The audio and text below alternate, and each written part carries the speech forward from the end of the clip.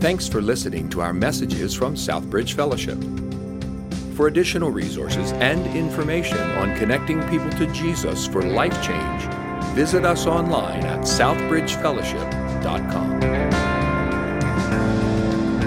Good morning, church. I hope you've had a great morning already worshiping God together, and I have. It's great to see so many of your faces back together again. This Sunday we've traditionally called at Southbridge Vision Sunday. Let me tell you why that is. It's because over the summer we've gotten the feel for how this community works. And it's not that y'all haven't been here at church, it's that you haven't been here together at church. And so different people are off seeing relatives and going to the beach and the mountains and various things. And we know as a church, the vision leaks.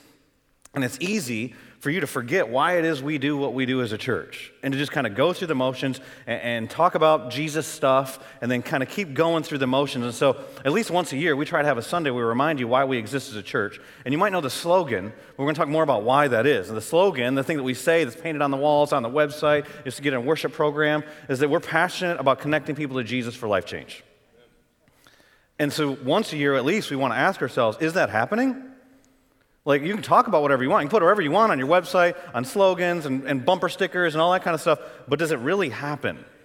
And so we want to take one Sunday a year at least and celebrate the things that God's done over the past year, ask ourselves for accountability's sake even, so we're not just like empty words that we're saying.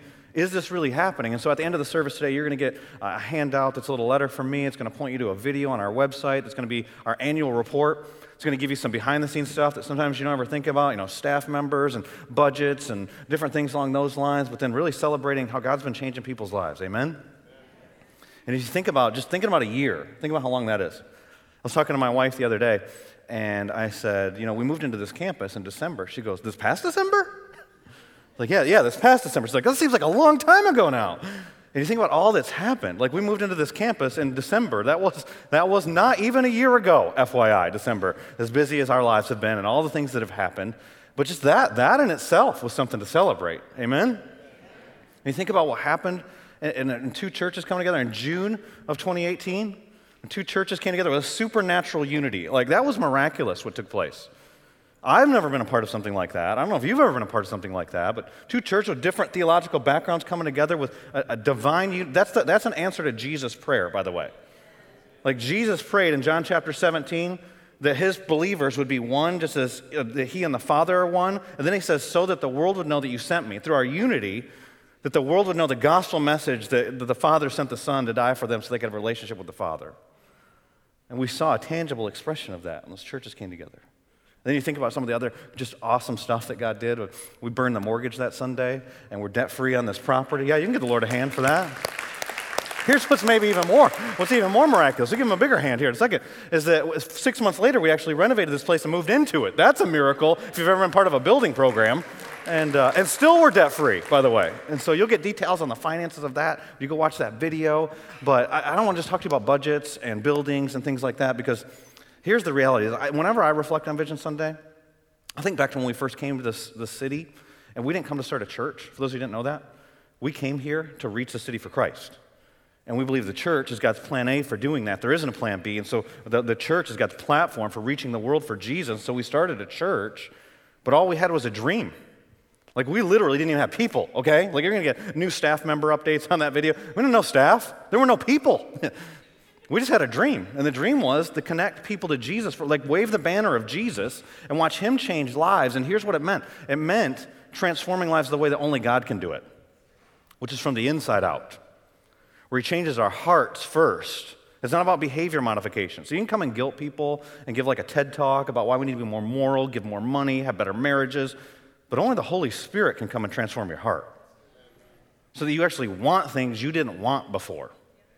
We actually want it to be a joy to give your life away for the sake of the gospel, rather than somebody told you, well, if you're a good Christian, you better.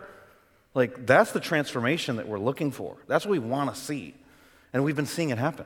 Like, we've seen people trust Christ this past year. We've had people get baptized. Some of my favorite services have been baptisms. But connecting people to Jesus for life change, just so you know too, isn't just trusting Christ as Savior. That's the starting line. It's every time you take a step of faith. It's every time you start to grow. And so we've had people trust God with their finances. We've had people trust God with their marriages. We've had people that are they're not the same people they were a year ago. And so you're going to hear, when you watch that video, you're going to hear we've added 10 new staff members. We've got 4 new elders. What we didn't say is like how many new faces there are here, which, by the way, a bunch of you weren't here a year ago. And we're glad you're here. So we celebrate you. Amen? Yeah, give yourself a hand for being here. We're glad you're here. And give somebody a hand for being next to you. It's awesome. But many of you aren't the same people you were a year ago, and that means that God's accomplishing the vision, which the vision is more than just budgets and buildings. It's lives that are being transformed by the gospel of Jesus Christ. But then you think about, vision always solves a problem. And so if all we do is celebrate what God has done, and I don't want to miss celebrating, but we only have so much time here today, because some of y'all just get mad at me if I keep going, okay? I get emails, I got it. So what's the problem? Well, think about the world that we live in today. Has our nation ever been more divided than it is now? It doesn't seem like it to me. I don't know the stats on disunity in a nation, but it's pretty divided. Think about racism and the racism that we see. Think about, we're in 2019. We still have racism as a problem. You know why? Because sin's still a problem. Think about what's going on in our world today with abortion is a right rather than a crime. That's problematic. We make decisions based on the economy, not based on any moral principles. You just think about where we're at as a nation, and then you start thinking about the church. Think about the church as a whole around this country. How many people have exchanged Christianity and the Christianity we actually read about in the Bible for a religious consumerism? And we just want to go to church and touch some need, it's like free therapy session or some kind of self-help thing that happens, and we don't want the reality of God. We don't talk about the weight of His glory. We don't want a real encounter with the real and living God. That's a sad state. And you think about where we're at in RDU. And how normal cultural Christianity is.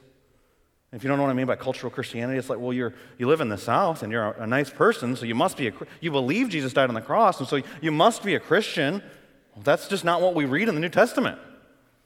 We don't really want transformed lives. We'll settle, just kind of put things in cruise control, and you be nice, and I pay my taxes, and I won't swear unless somebody cuts me off in traffic, but most of the time, I'm a good person.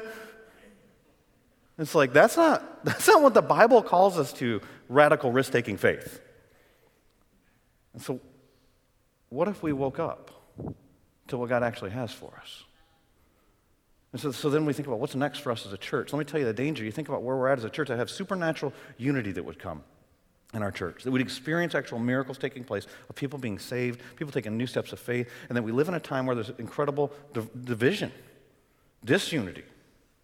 We're in a culture where people will settle for just facades of God rather than a real encounter with God. And many of us are experiencing real encounters with God. So I don't think that God brought us to this place just so that we can celebrate, so we can become comfortable and complacent. But what do we need?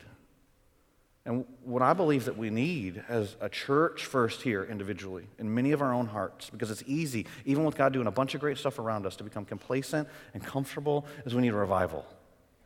So what is that? What does that even mean? Because I say that, and depending on your background, depending on your experiences, you hear different things. Here's what I'm not talking about. I'm not talking about an evangelistic crusade. I'm not talking about a big tent, let's get a bunch of people together, I'll preach for 90 minutes, and then we'll sing for 90 minutes, and they'll just be worn out and be like, whatever you tell me to do. I'm not talking about that. Evangelistic revival is not bad, okay? I'm just saying, that's what some of you think of when you hear that. Here's the deal. Revival is not for the non-believer. You can't revive what was never alive. Revival's for believers. And it's a reawakening of the soul.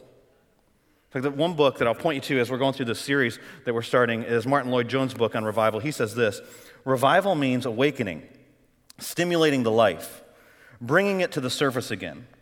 It happens primarily in the church of God and amongst believing people. And it's only secondly something that affects those that are outside also. Because what happens when God transforms our lives, it naturally leaks out. And so the reason why we're talking about this, there's still lost people in our community, and as long as that's true, we're not okay with that. But the majority of people, 6 out of 10, 65% about, that you bump into every day are headed for a Christless eternity, we're not okay with that. But we can come up here and give you like a program, tell you how you need to go reach those people, but if it's not real in your life, that's just religiosity. And what are we converting them to? And so we're talking about this series because here's what we believe. We believe as elders, we believe as pastoral staff, we believe that if we want to have real gospel saturation in a community, you've got to have spiritual transformation in your own life. And so that's why for the next 10 to 12 weeks, we'll probably take a break here or there, but from now on through Thanksgiving, we're going to be talking about revival and what revival is. Here's what you don't get in revival. There's no formula for it. God has to show up and do something. But what we're going to do today, as we talk about vision is what could be and what should be. Like we know in our hearts that this is possible, and we know in our hearts that things aren't the way that they should be in the church. As we're going to look at a church that's been revived. It's in Acts chapter 2. It's the very first church ever. And so if you have a copy of the Bible, we're going to be in Acts chapter 2 today. Acts chapter 2, what's happened is what's called Pentecost in Acts chapter 2. Is that Jesus, he's resurrected, so you got the Gospels, Matthew, Mark, Luke, John, and then Jesus dies on the cross to pay the penalty for our sins, resurrects, shows he's got power over death. That's an amen moment, by the way. I know you're opening your Bibles. Glad you brought your Bibles, but please pay attention. Jesus rose from the dead. I mean, if you'll clap about us being debt-free, you better clap about Jesus defeating death, okay? Amen. All right, you're paying attention today. I love it. And so Jesus raises from the dead, but then he comes and they're like, well, this is awesome. Now what? What do we do? He tells them, go make disciples. In Acts chapter 1 and verse 8, the way he says, you're going to be my witnesses. Like, you've experienced this. Everybody hasn't experienced this. You got to go tell them about it. You're my witnesses. Go tell them. And then he gives this command. How many people want this command today? Wait. Anybody here's hobby waiting? Does anybody here like waiting? Is there a person that likes waiting? Somebody raise their hand. I see people movement, and I'm a pastor, so I notice all the hands. No, nobody likes waiting. See, I was thinking about it myself, and I thought, if somebody, like Amazon Prime, think about how awesome that is. You order something online, the next day it's at your front door. But I'm sitting there like, can I get it faster? Like, could you have it appear through my computer screen? Can I click? Boom, there it is, package coming through the screen. Somebody can do that. A bunch of you are really smart. Figure that out. Or groceries. Like, you can order your groceries online now. They come out to your car with your grocery. You don't have to wait in line. Wouldn't it be awesome if they just appeared in your refrigerator? Click. Boom. Healthy and unhealthy. Boom. Like, there they are. Donuts that look like asparagus. Whatever. But I want to wait. But they waited. There's about 120 of them. So think about that. Think about how many people are in this room right now. There's more than 120, I promise. There's only 120 of them. Jesus spent 3 years. Jesus, God in the flesh, 3 years. There's only 120 people. And they're in this room, and they're waiting, and they're praying. And they're praying because, you know why? Because they've been given a command that they don't have the power to fulfill. It says, wait, I'm going to send power when the Holy Spirit comes upon you. And the Holy Spirit comes upon them, and they start speaking in various languages. Because there's all these people. It's the day of Pentecost. There's people from all over the world at that point here in Jerusalem, and they speak different languages, but the disciples haven't learned these languages. So it's miraculous. People start going, I can hear the gospel in my own language. These guys don't know my language. How's this happening? They must be drunk. This is like the human explanation, right? For what we've got to figure out a way. But this doesn't make any sense. And Peter gets up, and he preaches the first sermon ever in the Christian church. And 3,000 people, out of tens of thousands of people, by the way, because 3,000 is a huge number. But there was over 50,000 people in Jerusalem at that time. 3,000 of them turn from their old way of life, follow Jesus Christ. They repent. He tells them to repent. The big idea of his message is verse 36, if you got your Bibles, Acts chapter 2, verse 36. This Christ who you crucified, he's the Lord, he's the Christ. You killed your Messiah. That's the big idea. And it says that they were cut to the heart. That literally means that it's a picture of a violent blow being delivered. So God gives them a violent blow to their hearts as they hear Peter preaching this sermon from Old Testament scriptures they've heard before. So what do we do? So it was an interactive sermon. It's like if you said to me, I'm preaching, and you're like, what do we do now? And Peter goes, repent. Repentance is a Bible word that means turn. Like you're headed in a direction away from God, turn back to God. Go back to him. And they do, 3,000 that day. So the first church is a mega church. There's 3,120 of them, and they literally turn the world upside down. And I could simply say to you, can you imagine 120 people turn to 3,120 people, and it turns the world upside down? That's an oversimplification, though. How does it happen? What takes place? And that's what we're going to see in our passage today. In Acts chapter 2, I'm going to read to you verses 42 through 47, and what we're going to see are 4 marks, and we're not going to see them all this week. We don't have time. And so we're going to start this week. We'll go as far as we can get, and then we're going to talk at least next week, maybe 2 weeks from now, we'll be talking about the marks of a revived church. And so look at it with me. In verse 42, what do we do now? Like maybe you trusted Christ this year, and you're like, what's next? Here we go. And they devoted themselves to the apostles' teaching, and to the fellowship, and to the breaking of bread, and the prayers. And awe came upon every soul. And many wonders and signs were being done through the apostles. And all who believed were together and had all things in common. And they were selling their possessions and belongings and distributing the proceeds to all as any had need. And day by day, attending the temple, it's a large group gathering together, and breaking bread in their homes. They got together in small groups too. They received their food with glad and generous hearts. Praising God, worship was part of this gathering, having favor with all the people. And the Lord added to, not they added to their number, the Lord added to their number day by day those who were being saved, literally transformed.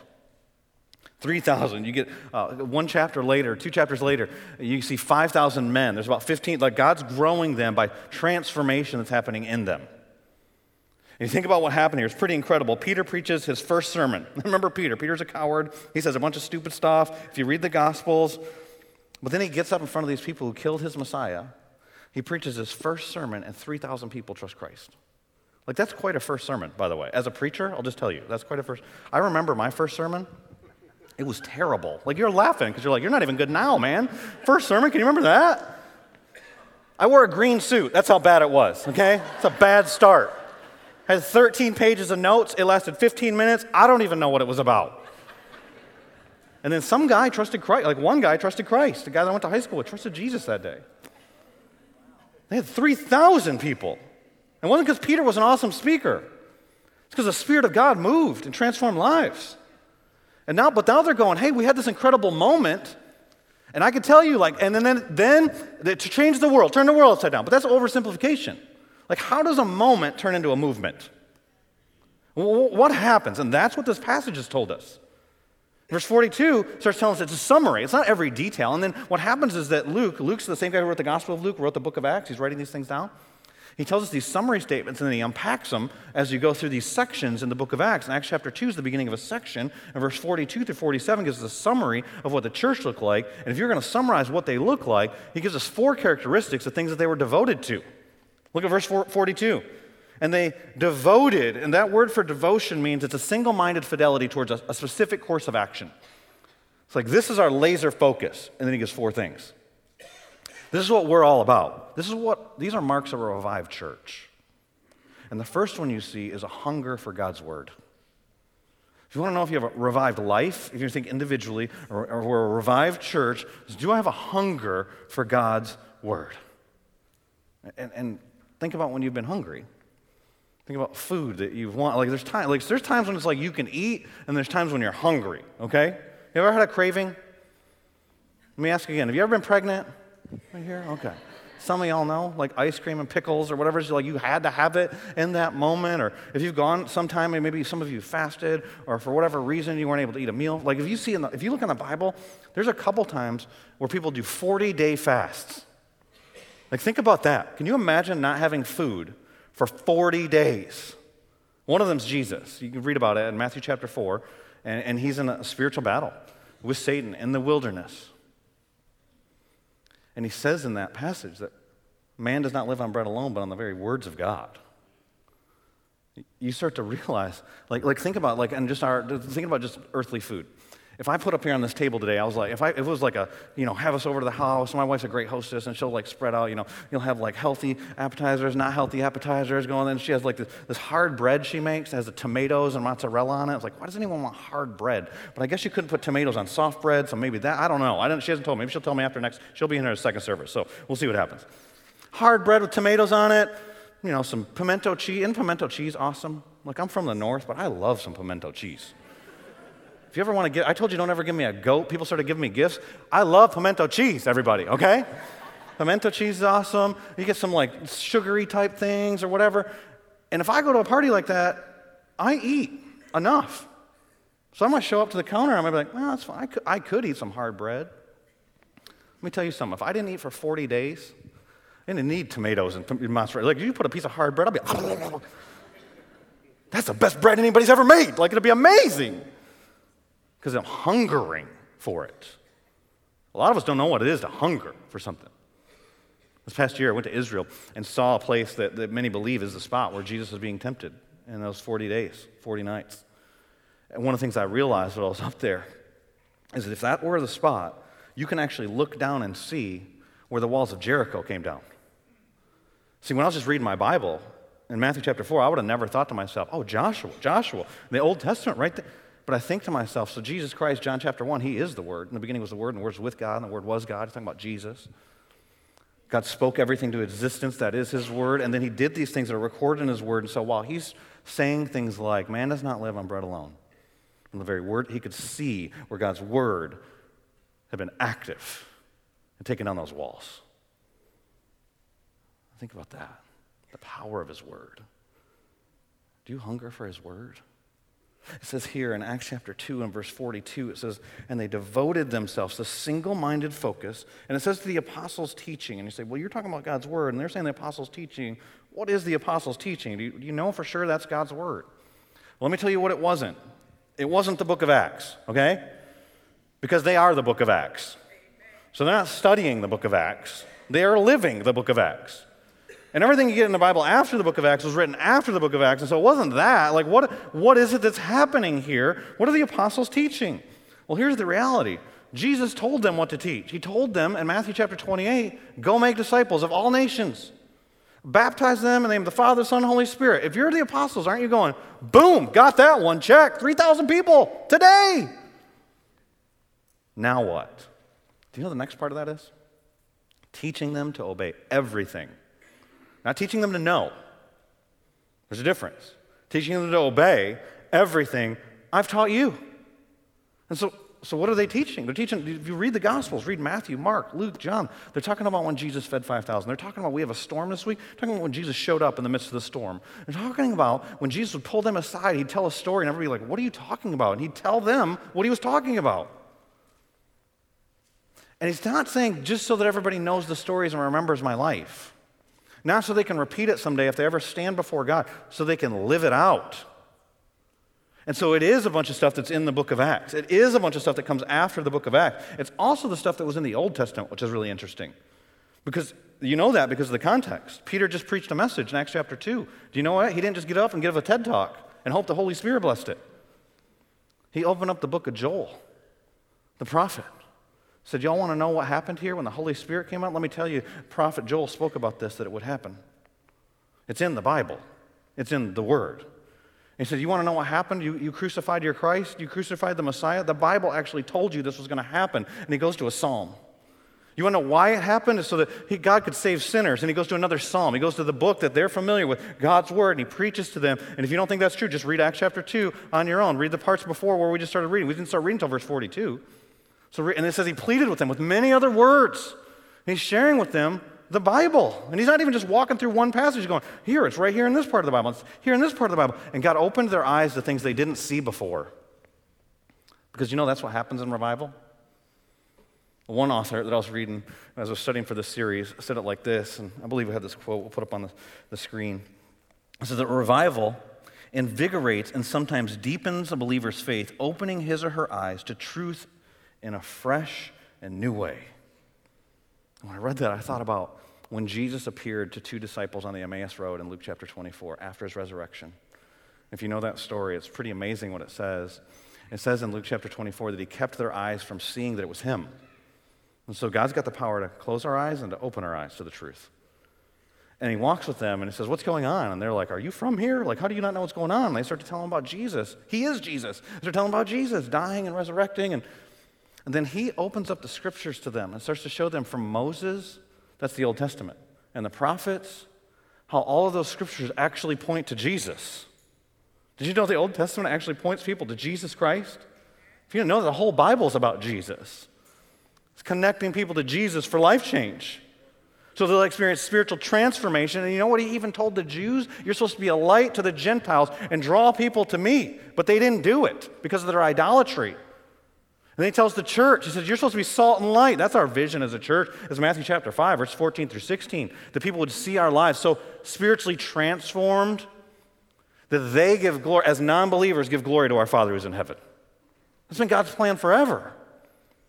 And so you got these guys in the Emmaus Road and Luke, and then he lets them realize that it's him. He opens their eyes, and then they say, didn't our hearts burn within us? As he explained the scriptures, they saw things they hadn't seen before. And that's what happens in revival. Because you can read Bible passages that you've read 100 times. and God speaks directly into your life? Do you hunger for that? Do you hunger for his word to speak to you? And you think about these people that he's talking to, by the way, too. We're talking about they're devoted to the apostles' teaching. What does that look like for them? Are they getting up in the morning? They're reading their scrolls. Think about it. They didn't have printing press. They didn't have chapters and verses. We put that stuff in later. Printing press came late. Most of these people were illiterate. They couldn't even read. And they didn't have Amazon Audible either. Like, think about that existence. How do you hunger for God's word when you can't even read God's word? Talking about things that have happened over this past year. About a year ago, I had the opportunity to go to some of our missionaries in Madagascar. And if you're not familiar with what's going on with some of our missionaries, we've got missionaries all over the globe. We just sent some to the Middle East. We just sent 2 of our missionaries back to Madagascar, Nathan and Tessa Baker. Be praying for them. But God's done a church planting movement on that island. Our missionaries, the Wallers, had gone there to get that work started about 10 years ago. They've had over 200 churches planted, over 10,000 new believers there. And yeah, for sure, give the Lord a hand for that. You're paying attention. I like that. And I got an opportunity to go there, and I was talking to Nathan Baker, who does a lot of the teaching there. And I said, what do you want me to do when I come? And he said, will you teach them how to study the Bible? I was like, yeah, I love teaching people how to study the Bible. Just think about how to study the Bible. And I said, I imagined myself with like a whiteboard, and it's like the 3 steps of studying the Bible: observation, interpretation, application. We'll take a passage, we'll take Acts 1:8, and we'll tear it apart. And we're going to talk about all the observations you can come up with. And we're going to talk about interpreting. What does it mean? And we're going to talk about how do we apply it? What does it mean in my life? And I was pumped. Like, I'll just pick a few passages, and we'll just go the whole time I'm there. And then he said, but here's what you need to know. Most of these pastors can't read. What? How do I teach somebody how to study the Bible? They can't read. And so I literally I didn't know what we were going to do. Like, we got there, they're bringing these leaders from all over this island to come together, and they're going to like look to me and be like, will you teach us the Bible now? I'm like, I don't even know what to do with you. Like, I don't know. And so we get there, and one of the meetings we were in, one of the pastors gets up, and he preaches. Like, wasn't planning on preaching. He just starts preaching. And he preaches the Sermon on the Mount. He preaches Jesus' sermon. I don't know if that's plagiarism or not. I don't know what that is, but he preaches Jesus' sermon. And he gets up, and do you know the Sermon on the Mount? It's in Matthew chapter 5, and Matthew chapter 6, and Matthew chapter 7. And he says the whole thing. I'm like, this guy can't read. How did he memorize the Bible? And I'm sitting in another meeting, I'm teaching these guys, and we're going through Romans. And I'm talking to them, I say, don't be ashamed of the gospel. It's the power of God unto salvation. One of them stops me in the middle of it, which that was a little different for me too, by the way. And he says, ashamed? Why would we be ashamed? Now, this is a guy, former witch doctor, converted to Christ, risking his life to share the gospel, walking miles to go to family members that he hasn't even met, so that places where America's never even been, going there to tell them about Jesus. And he looks at me, and I'm like, do they have sarcasm here? Like, I don't even know if I'm supposed to respond to this question. He goes, the missionaries weren't ashamed to tell us. Why would we be ashamed to tell anyone else? Did you know what I started to realize as I was in their culture with them? These people, they couldn't even read, but they had a hunger for God's word. Do you know why? Because they needed it to survive. And many of us, we don't think we need the Bible to survive. Like, I'm not saying you don't like the Bible. Like, if I asked you, do you believe the Bible? Yeah, you probably got a bunch of copies of the Bible at your house. And, like, I'm not saying you're against the Bible, but a lot of us, we treat the Bible, like, you just think about conversations you have in your small groups. How many people have you had in your small group that treat the Bible like it has to meet their standards? Rather than like, it's God telling us how we're supposed to live, his standards? Like, how many people that treat the Bible like it's a guide? Like, here, just kind of, this is some good advice. Like, if you're going to bring a consultant into your office, and they're going to tell you what they think you should do, but you don't have to do it. It's kind of like your call. Like, that's kind of how we treat, like, therapy. Like, if I need some inspiration, John Wooden, Michael Jordan, Jesus, like, it's all kind of the same. Tweet it out, like, whatever. Like, we don't need it to survive. Do you know those people in Madagascar? They believe that God's word really spoke everything into existence. That, like Hebrews says, that he holds the universe in place by the power of his word. That his word is a lamp to our feet. That it's what we need to survive, not just bread. Man does not live on bread alone. But are you going to spiritually survive in this world? They believe, like Ephesians, where Ephesians says it's your only offensive weapon against the devil in your spiritual battle line is the Bible. And so they hide it in their hearts. That's what these people in Acts chapter 2 were like. They're devoted, single-minded, laser-focused to the apostles' teaching. Not so they could get smarter and answer questions, but they knew they needed it to survive. And many of us, that's not how we treat the Bible. If you think about what this is, what the Bible is, the truth of this book and what's here, the Bible itself says that it's living and active. That shows us this isn't just like a book from 2,000 years ago that Dusty's sitting on the shelf and what do we do with it? I guess we tell some old stories and hopefully we'll remember those for some reason that I'm not. No, that's why people will read the book and then like give a bunch of their stuff away. Or they'll read this book and then it changes their marriage. Or they'll read this book and it lifts the burden. It's where it's God revealing himself to us and then revealing his plan for your life to us through this book. And so you read this and it's like, just think about, I was doing some reflection this week. If you want to reflect on the Bible, read Psalm 119. Here's a few observations. We'll put them on the screen of Psalm 119. And it's got the verses on there. But Psalm 119 and verse 9 says that how does a young man keep his way pure? How does a young person keep their way pure? It's according to your word. Psalm 119 verse 9. And Psalm 119 verse 28 says that God's word actually strengthens our souls. We're going to, as we get into this series, one of the passages I've been just chewing on this week is Ephesians, where Paul prays for the Ephesian believers in verses 14 through 17. And he prays, in order for us to have an understanding of God's love, we must be strengthened. That's an interesting thought. Like, we'll just it's like sentimental, just ooze your love on. No, you can't even handle my love. I pray that you'd be strengthened so that you can understand, be rooted and grounded in God's love, and know the height that what Ashley was saying when she was leading us in worship, the height, the depth, the length, the width of your love. Like, you need to be strengthened for that. God's word is where the strength comes from. Strengthens our souls. It directs our life. Psalm 119, verse 33. And by the way, I'm skipping a bunch as we put these up here. Brings mercy. Psalm 119, verse 41. It gives us life. Like, are you born again? Read 1 Peter. It talks about through the Word of God. Psalm 119, verse 50. The Old Testament, New Testament, they both say, brings hope. Psalm 119, verse 74. Guides our steps. Psalm 119, verse 105. Keeps us in freedom from sin. Who here doesn't need that? How'd you get from your car to this church without sinning? You probably didn't. But God's Word can keep you free. We're talking about revival. Here's another psalm, Psalm 19, verse 7. The law of the Lord is perfect, reviving the soul. If you want revival, you got to have a hunger for God's word. And the interesting thing is that many of us, think about what if these believers from the first century came here now and experienced what we have, the access we have to God's word. Think about if those people from Madagascar came here. Our podcasts, all the video, like tomorrow, this sermon will be on the internet. Can you believe that? That's like wild. They didn't even have the printing press first century. We got verses and chapters to help us find stuff. A bunch of us have multiple copies of this, but we don't read it. And you can write me and be like, I read it. Okay, let me share with you some statistics of Christians, people that are born again, claim to be born again, followers of Jesus. Here's some stats, recent study. 60% of confessing born again Christians can't name 5 of the 10 commandments. You got all 10, just get half of them. Nope, can't do it. Most people can't. That claim to be born-again followers of Jesus. 81% don't believe or aren't aware of the basic tenets of the Christian faith. I have a question for the people who did the survey. Then how are they Christians? You don't know that Jesus died for your sins? You don't know that you had God's wrath coming out? You don't even know that? Then how can you even be born again? 12% think that Joan of Arc was Noah's wife. Right? Like, for real. But it's not just funny, it's sad. It didn't say that these all would, like, if you were doing a Christian for like 10 minutes, that's cool. Of course you don't know the Bible. But I don't think that's who all those people were. And so how can we have, I bet most of you have multiple copies of this book at your house. If not, we got free ones we'll give you at the back. Like, they're printed all over. It's the best-selling book ever, but we don't know it. Like, I think if I told you God wants to reveal himself to you, or somehow you got a message that you believe, that God wants to meet with you, reveal himself to you, and tell you his plan for your life.